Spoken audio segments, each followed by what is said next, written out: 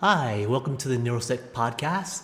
We are on a mission to flip the script on neurodiversity in cybersecurity, technology, society, and culture. My name is Nathan Chung, and today my special guest is the amazing artist Amanda Hubbard Hughes. Welcome, Amanda. Thank you so much. Hello. To start, can you tell us more about you? Sure. Um, Again, my name is Amanda. I'm an autistic artist and author. I'm an abstract artist. I'm an author of a children's book. And I am openly autistic because I think it is helpful for everyone else out there who is autistic to know that where we're at and to inspire and encourage each other and to help destigmatize autism for the rest of the world and get to know each other better and appreciate each other. Absolutely. So, being openly autistic, when did you first find out that you were autistic? Did you get a formal diagnosis? Yeah, so this was really interesting. I'm a late diagnosis for autism. And as I learned about and realized my diagnosis, I realized that there are so many other women out there with the same story that I have. And that story is that they have a child who is diagnosed with autism. And so that's kind of how it happened for me as well. I stumbled across it out of the heart and care of research for my son. And I remember the day I read 9 times out of 10, the autism is genetic.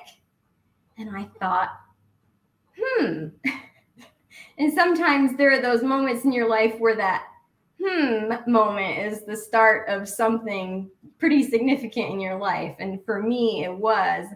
And I started to kind of come around to why could I understand and help my son so successfully in his challenges? You know, we'd see him having challenges. I would look at it. I'd be like, I know what that is. I know exactly what's happening. I know how he feels. You know, I feel it.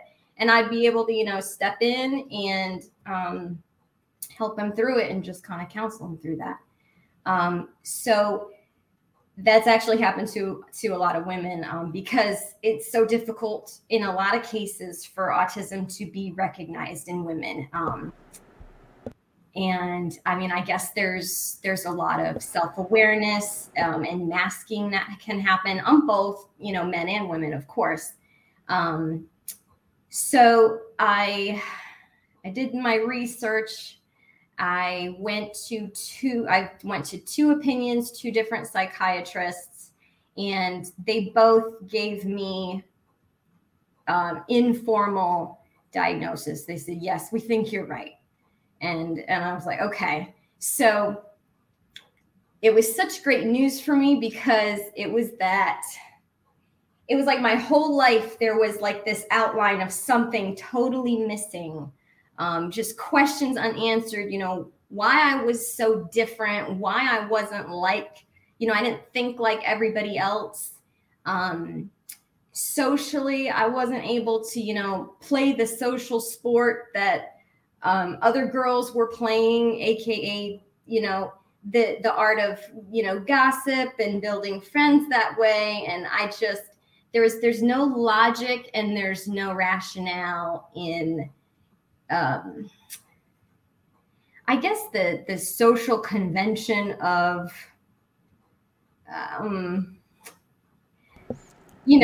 certain social. I know that feeling all too well. I am also autistic. Like, for me, it's very similar to you. It's like just doing, like, forming friendships, just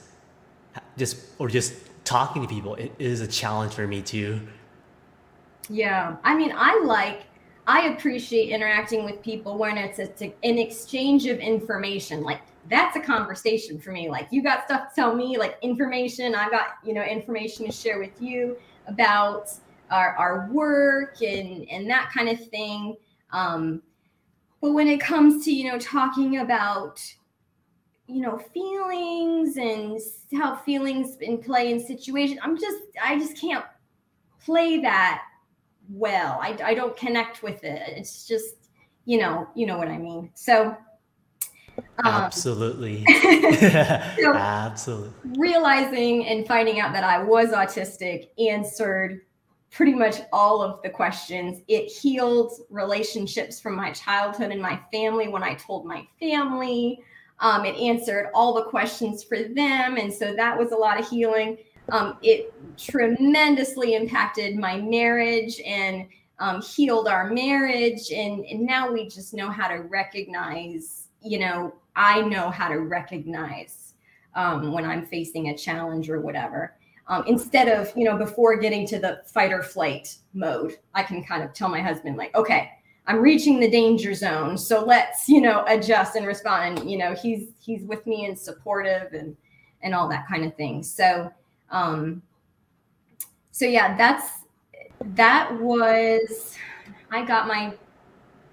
I found this out when I was 34, I think, and I am a month away from 37. So it's been a really great past couple of years, just being able to understand myself and then explain myself to others, which I've never been able to do. Absolutely. I've gone through a similar journey as you described. So, what challenges do you experience day to day, and how do you cope? So my coping mechanisms are definitely my routine. I try to go on, vacations for the sake of my family. But that is very difficult for me because it's outside of the routine. It's outside of familiar things. My wheelhouse is really my routine, my being able to focus on my work, being able to focus on things that in my mind, like, this really matters. This makes sense. This is a logical use of my time. Helping others, creating something new. As an artist myself, I always laugh when I walk past the paint by numbers in the craft store because I know that that's relaxing to a lot of people and they should do that. But for me to do a paint by number, I'm not creating anything new, and it just makes me laugh when I walk past it. So I like to spend my time, on things that really matter and make sense. Wonderful, wonderful. I'm curious though, like, having autism, does art provide you an outlet for expression? And if so, can you describe what it feels like? That's a really good question. Yeah, it does, because I get the opportunity to express an idea and something new through something visual. When I look at something that inspires me, I have this filter in my mind, and it goes through this filter and it gets translated into a different image, into the parts that really are meaningful to me of what I looked at. And then I put it on canvas. I would call that, a translation, my translation of something, but putting it into something visual that I hope others can enjoy, and can find relaxing by looking at it, find fascinating, coming up with new ideas of their own, that kind of thing. So I'd say that that's certainly a form of expression. I don't have to use my words when I'm painting a picture. I get to offer something completely new without using any words. Love it. And can you describe really quick your journey to becoming an artist? Sure. Well, I've always known that I was, I guess you call good at art. Nowadays, good at art, what does that mean? It means you can paint exactly what you see, and people say, yeah, that looks like exactly the thing that you're painting. And, that you're painting a bird. Yep, your painting looks just like the bird. So you're a good artist. That's kind of the cliche example of a idea of a good artist. I've always been able to reproduce things really accurately when it came to art. It was just It was just natural. I was able to do that. I'm probably because of my sensory intake, my perspective. That's always been something I could do. But being an abstract artist now is something that I really was excited to start, because it was only I've been an artist my whole life, but it was in 2019 that I was like, I'm going to paint these images in my mind. I'm going to paint something that people don't see, and, why reproduce something that people already see when I can just create something new that nobody has seen before? And so that's where another inspiration behind the abstract art is that I can create something that nobody has ever seen before. And that's offering something new and creating something new. Wonderful, wonderful. So most art styles use a lot of shapes that give me a headache because my autism and ADHD, it gives me sensory overload. But your artwork is very calming, and I can really appreciate it. I'm not I'm not an art expert, so I can't tell the difference between like neoclassical or expressionism. But can you explain how your artistic style is different in terms of colors used, styles, etc.? Sure. You mean like the category, the type of art that I do? Yes. You say?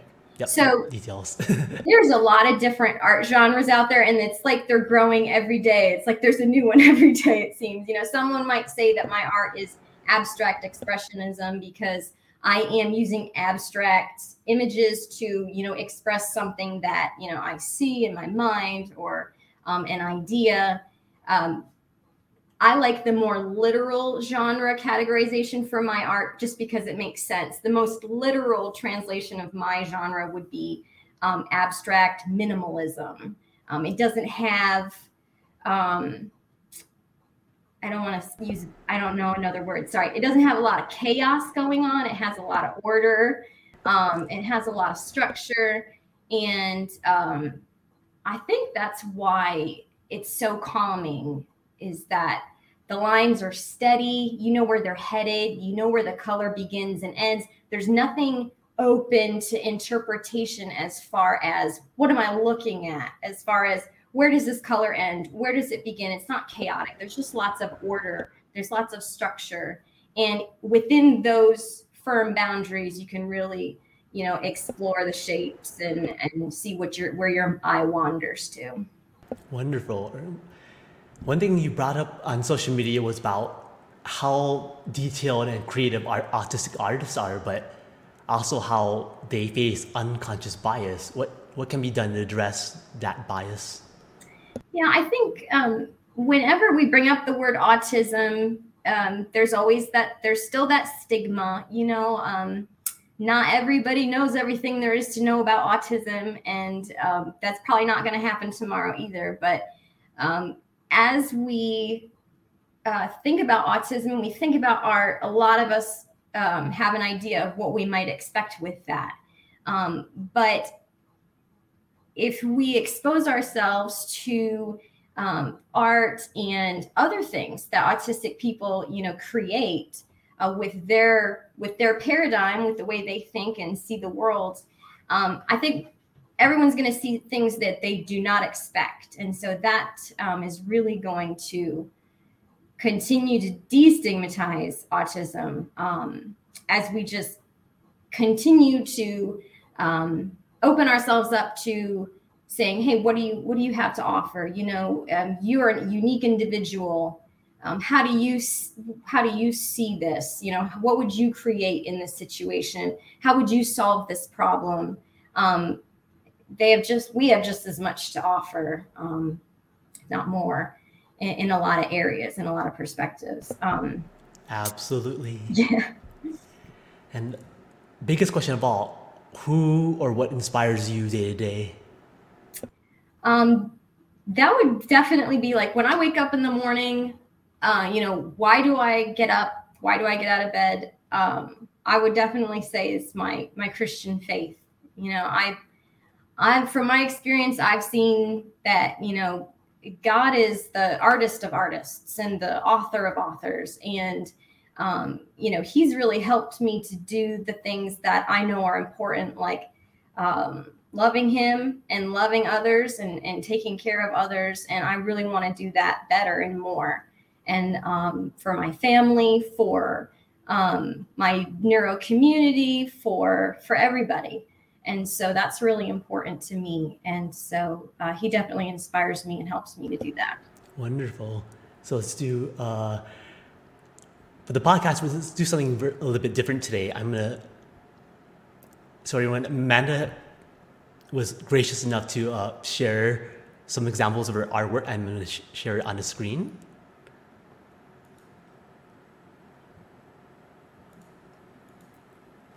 Okay, and here is her first piece to show. Can you tell us more about this one? I really like the blue and the shapes of this one. Yes, this is a visual picture from my mind of the word hope. And I don't really need to say much more as far as, viewers being able to take that word and look at this painting and really decide what it means for them and what it looks like for them. And I think that's where the viewers can really participate and take something away from this, is that they look at it and they see what they see. And that's really an exciting thing to be able to be a part of, to create something like this. So the most important aspect of my art, I'd say, is the texture. So, when you have paintings, you have light, you have dark, you have smooth, and then you have texture. And so there's a lot still going on in these pieces, and the texture really makes it them come to life. Wonderful. Every painting I do will have balanced texture in it. And it's hard to capture it in photos. This one captures it. You could probably see it pretty well, but in person, certainly more easy to see. Yep, I really like this one. My favorite color is blue, so I'm a bit biased. But so about this red one, when you first see this red one, my first thing that catches my eye is the color red. So. Can you tell us more about this one? Sure. This one is basically a translation of the phrase, pay attention. Yep. Can you tell us more about this one? Like, what inspired you to paint this one? So this was actually another image that I just saw completed in my mind, and I put it down so that others could see. This was my second abstract piece ever. And the texture in this one is the vermilion color. Vermilion is like a red and orange combined. And so that one has a lot of a large section of texture. Wonderful, wonderful. Okay, and here's the next one. This looks really interesting, like a lot of triangles. Yes, this was my very first abstract piece. This one is called Neutral Sailing. And this was basically my giving myself permission, you know what, I'm going to paint something that people don't see. And so this was the first result of it. And I loved these colors. I liked neutral colors because I know a lot of people who have autism have a difficult time making decisions at times. I have that decision anxiety. My son has that. You can kind of get to this point where you're just frozen. I love neutral colors because cool colors, those are your blues, greens, purples. That's one end of the rainbow spectrum. And then you've got your warm colors, which are reds, oranges, yellows. Those are your warm colors. And so to me, I enjoy times that I don't have to pick a side. I don't have to pick warms or cools. I can just do neutrals. Neutrals are pretty relaxing to me. I like those. Yep, relaxing to me too. I have one silly question since I have zero knowledge on artwork. So when you pick colors, how do you go about picking colors? Like How do colors? I pick the colors? Well, I mix them myself, unless because you really only need the primary colors, and I'm not gonna really. I don't feel like it has a personal enough touch for me to just pick a pre-mixed color, because I'd rather make my own, and really fine tune the color that I want. And Wonderful. so, I mean, obviously with blacks, I'm not having to mix the blacks or the whites. The browns, even though you can get a cool brown, which is going to be a raw umber, or you can get a warm brown, which is like a reddish brown. That's a burnt umber, but I'll still mix them together because I don't want to pick one over the other. Yep, absolutely. But okay, next one. Tell us more about this one. I really like the green. Thank you. So this is emeralds. This is from the jewels collection that I have started. I have 2 pieces so far for this collection. And this is a really good example of how, with my sensory processing, we can take in so much visual information at once. As a side note, there's a really interesting article that I will maybe put in the comments later. It's called Sensory Gating. If you want to learn a little bit, for others, if they want to learn a little bit more about sensory overload and processing, there's a really cool article by Burnett Grant on Specialistern that was just published the other day, and it's really, really interesting. But so that is touching on what I do a lot with my art. Is I will look at something that I think, is beautiful or that I really appreciate, and I will take away the most valuable visual components, and I'll just filter away everything else that's overwhelming and that's overstimulating, and I'll put the good parts on canvas. And so I love the different aspects of a gemstone. I think that's really neat how it's, there's light playing into the color, and how as that light travels through the color, different things happen. And there's shine, and then there's dark. And so this is my painting of emeralds. Wonderful. And since you mentioned Burnett Grant, he is in the audience. Hi, Yay. Hi, Burnett. Hi, Burnett. Okay, and it's a blue one. I really like this blue one too. Okay, so this is kind of a funny backstory on decision-making problems as well. Sure, yeah. So this, by the time I got to this one is sapphires. This is the jewels collection as well. Sapphire is actually my birthstone, so this one is a little bit more personal.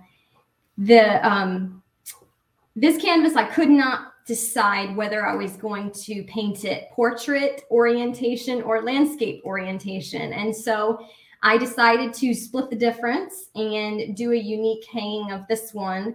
And the way the bracket is installed on this painting is that it will actually hang the way you see this photo angled. When you hang it on the wall, it will hang at that angle, and my signature will be level. If you see the signature at the bottom left-hand corner, yes. It'll actually be level when it hangs. So I love it. Makes me wonder though, how do you make this? I look at how it's very textured. How do you create the textures like that? That is actually oil paint. So that's the nice thing about when you do mixed media painting is it adds a variety. Having those different mediums working together, they really play off each other well. So I'll put oil paint for the texture, and then I have the rest of the canvas will be acrylic. So I'll do my acrylic painting as the base, and then I usually decide exactly which parts are going to get the texture in a way that, I feel like it's well balanced visually, and puts interest just in the right places. And it's really, really neat.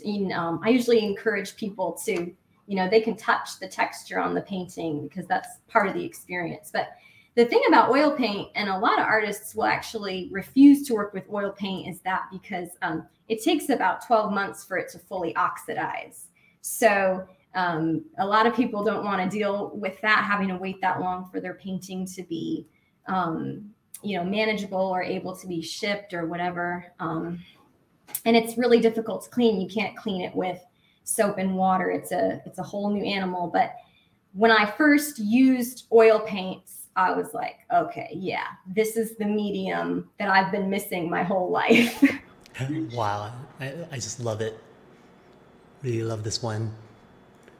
Okay, and here's the next one. I look at the contrasting colors, black and white. Yes, I love doing paintings with black and white, because even this one's a perfect example of so much is going on just with the different textures. You're talking, you don't get more basic than black and white, but with all of these different textures and finishes, there's still so much to look at and explore from a sensory level. And this one is from the ACT collection. This one was collected pretty quickly. This one's called Engage. And Engage is really, you can see kind of the cross, the X in it. Just like when you're focusing on a goal, you're basically putting it in your crosshairs and you're engaging it straight on. So that is from the ACT collection, Engage. I love it. Thank you. And about this one, I see a lot of red, orange, and yellow. So this is from the Windows and Doors collection. This is obviously the portrait orientation, which is the idea behind windows and doors. Those are portrait shapes. This is called Doorway to Autumn. And the colors you're looking at here, all the colors are textured. All the black is just a flat matte black. And I painted this piece one year. It was late summer, and I was just really, really eager for fall. And so I said, you know what? I'm just going to make fall happen right here and right now. And so I chose my favorite fall colors, the vermilion, which is, again, the red and the orange combination, the pumpkin orange, and so the middle color, can you guess what that color is called, Nathan? I have no idea. Let's go to yellowish. Okay. Do you see two different colors combined in it? What colors do you see in that middle color? Sorry, all I see is yellow. Okay, that's good. That's one of the colors, so you're not wrong. So that is a green and yellow combination. And that is chartreuse. A lot of people think chartreuse is pink, but it is not. Chartreuse is yellow and green mixed together. And so we had a house one time that had a forest behind it, and when it was fall, all of the trees turned this chartreuse, and when the sun would shine through it, it was just like this amazing glow. And that made me appreciate the color chartreuse, and that had a huge impression on me. And so I made sure that chartreuse was the spotlight in this piece. Incredible. I did not know any of that. Thanks for playing the question game. So how about this one? This looks amazing. So this one actually has a heavier, I guess you'd say, experience or story connected with this. This one is from the ACT collection. Obviously, the ACT collection involves verbs and actions. This one is called Forgive. And this was an impromptu piece that I did on a day that I learned of a choice somebody had made. It was an acquaintance. It wasn't really, they were friends, I guess. They didn't do anything wrong. They just made a choice that disappointed me. And it hurt me. I was sad. I had some feelings about it. But I knew that it didn't make any sense to have any kind of bitterness or unforgiveness. They hadn't done anything wrong. They had just made a choice that disappointed me. And so I knew that I needed to forgive them in order to move forward just in a healthy way. And so I did this piece that day. And by the time I finished this piece, I felt like I had gotten through the process of forgiving them. And I believe I did. Wow. That's a really powerful story. Thank you. I think hard question would be like, as you painted this one, like, was this a more difficult piece to paint? Because of the emotion behind it and involved with it? Yep. Do you think it was harder? I think that it would have been if I didn't feel like I had help. Like I knew that I wasn't going to be able to forgive them on my own strength, that I needed outside help. And, you know, for me, for instance, with my faith, I expect and receive that help from a higher power, which is God. So my efforts were, you know, the blocks down at the bottom left-hand corner that can't quite reach the top. Those are my efforts. They can't quite completely successfully reach the point of forgiveness, but the help that comes from the top right comes down and it helps me complete that process of forgiveness. And so that was a picture of that process for me. Wow, that is incredible. Thank you for sharing that story. Sure. Okay. Yeah, but how about this one? This one's fun, right?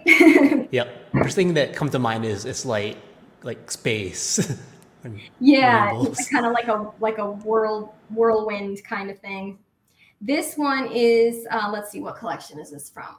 This is also from the ACT collection. This one's called Create. And there's a lot of words for describing this one. I'm not sure if I'm up for all the words for this. So I guess for starters, like what inspired you to paint this one? Well, again, I saw the image in my mind. And so I put it down on canvas and, you know, balanced out. I made sure I added the texture and that it was balanced. That's important. You know, visually it has to be balanced. The lines have to be clean. A lot of people think I use tape for my lines. I paint them all freehand. All the clean lines are freehand. Wow, that's incredible. Yes, it's focused, detailed work, and every dab, every mark matters. And oil paint, again, is not forgiving, so you can't really mess up with oil paint and not have to start over. So just zeroing in and just focusing my concentration and intentions on these paintings, a lot goes into every single one. Wonderful. I guess one question that just brings to mind is like when you're painting, like are you totally completely focused on the work, or like how are you totally focused, or do you sometimes get distracted by like pets, kids, partners, etc.? Yes and yes. Yes, I do get very, very, very focused, very hyper focused in my paintings. And yes, I do get distracted by dogs and family members and stuff like that. And you know, that's a exercise of, you know, self-control too, because I don't want it when I'm focused in my painting. I don't want to transition and deal with, you know, whatever has just come into my zone, into my world. But they're people I care about. And so I have to make sure that my heart and my mind's in the right place. I also make sure that when I am going to paint, I do try to set up the right situation to begin with, so I don't set myself up to fail in that area. Wonderful, wonderful. Okay, and down to our last piece. So this, a lot of colors. Yes, this one is actually behind me. This is actually not my largest abstract piece. My largest abstract piece is 8 feet long. And so I didn't add that in the pictures. I figured I had to stop somewhere. There were so many pieces of art I had. Like I could only send so many. This one is called Lex Talionis, which is Latin for eye for an eye. And The texture in this painting is only found in the white floating boxes. And you can see those around. There's 1, 2, 3, 4, 5, 6, 7, 8, 9, 10, 11. There's 11 floating white boxes. And this is basically a rainbow of grays. But that's literally what you're looking at, is a rainbow of grays. But when you look at it, you can see so many different things. You can focus in on, just 3 shapes that are clustered together, and you see a design. And then you zoom out and you see, a bigger cluster of shapes, and you see a new design. So eye for an eye, it's kind of like, what does your eye see as you explore this? Because everybody's eye is going to settle maybe on a different part and see a different shape. Wonderful, wonderful. Okay, and let me stop sharing real quick. So I had one quick question from the audience. Where does your mind travel creating art? And as in, does it start internally or via outward influences? If both, where does it begin and where does it end? Is it linear or cyclical? I think probably linear. If I see something that inspires me, as far as, when I'm looking at something, I'm taking in a lot. And if I like what I'm seeing, certain aspects will stand out to me as to which aspects I really appreciate and that I think are the most meaningful of what I'm looking at. And then I'll take those components and then I will put those on canvas, and really just spotlight and highlight, the important parts that others can really zero in on with me and appreciate. Wonderful, wonderful. I think another big question is, are you working on any new projects? So as of today, my hot off the press project is a children's book that I wrote and illustrated. Yes, thank you. Congratulations. Thank you so much. Let me share the image. Can you tell us more about this book? I can tell you a lot about it. I can tell you about kind of the history behind it. I wrote this book actually back in 2007.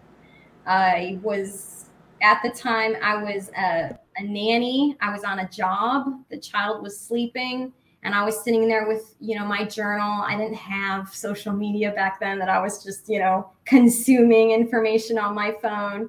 I had my journal with me, and this story just came to me. And so I wrote the whole thing down, and it was just, there it was. It was all in one piece. And so it actually has a really meaningful message to it. It's really helpful. It basically uses logic to help young minds connect the dots in, the areas where they experience frustration, and it demystifies some of the biggest, most stressful obstacles that they hit. And so I included, here's a couple of images from the illustrations that I did for a couple of the scenes. I wanted to give you guys a little insight into it. Okay, sure. Go ahead. What the style is like. Yeah. And this is the library scene. Obviously, I even put a little Easter egg on the shelf. If you look at the back bookshelf at the top, it has the Why Does Mommy Say No book cover hidden in there. And so that's the library scene. And let's see, how do I give you guys a good idea about it without giving it all away? I think I've really kind of touched on the message. It does have a surprise ending, a really sweet surprise ending. And so that I will leave as a mystery. Okay. But pre-orders have opened today. And wonderful. The perk of doing the pre-order is that those will be signed copies. Ooh. Yeah. And all this looks like a kitchen. I see a dog. Yep. All the little details. There's there's actually the 2 toys on the floor. I did little tweaks to them so that they wouldn't be the exact same, but those are kind of tributes to some toys that my children used to play with when they were tiny. So I kind of immortalized them in the book, which they appreciate. Wonderful. And this is published by Bandersnatch Books, which I think is just such a cool name for a publishing company. I'm so thrilled to be represented by them. Bandersnatch Books is just the coolest name, and they have a great mission and some great pieces. So I say pieces because I'm an artist. They have some great works. Wonderful. Oh, I can say more about this if you... Sure, yeah, we have time. Yep, go ahead. So one thing that was really important to me about this book is that it's a first-person perspective from children. So as the children are reading this book, they're not going to see any faces, and they're going to see a variety of different skin tones throughout the book. And the point of that is that it's designed so that every single child reading this book can feel like it's a story that's about them.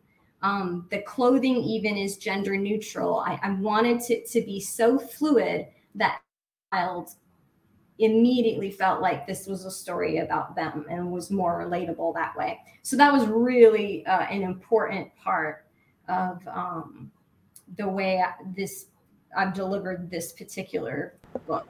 Wonderful. Yep, I guess it's very important to be inclusive now. Yep, I like the artwork. Thank you so much. Okay, and last but not least, let me show on the screen your contact information. Yep, my email address, my website, my phone number. Yep. And that's your social media. That's for my artist page, yep, and then I have separate social media for my books. So, yeah. And the pre-order. Yes. How exciting. Pre-order. That's important. And there's social media for the book. Yep. That is correct.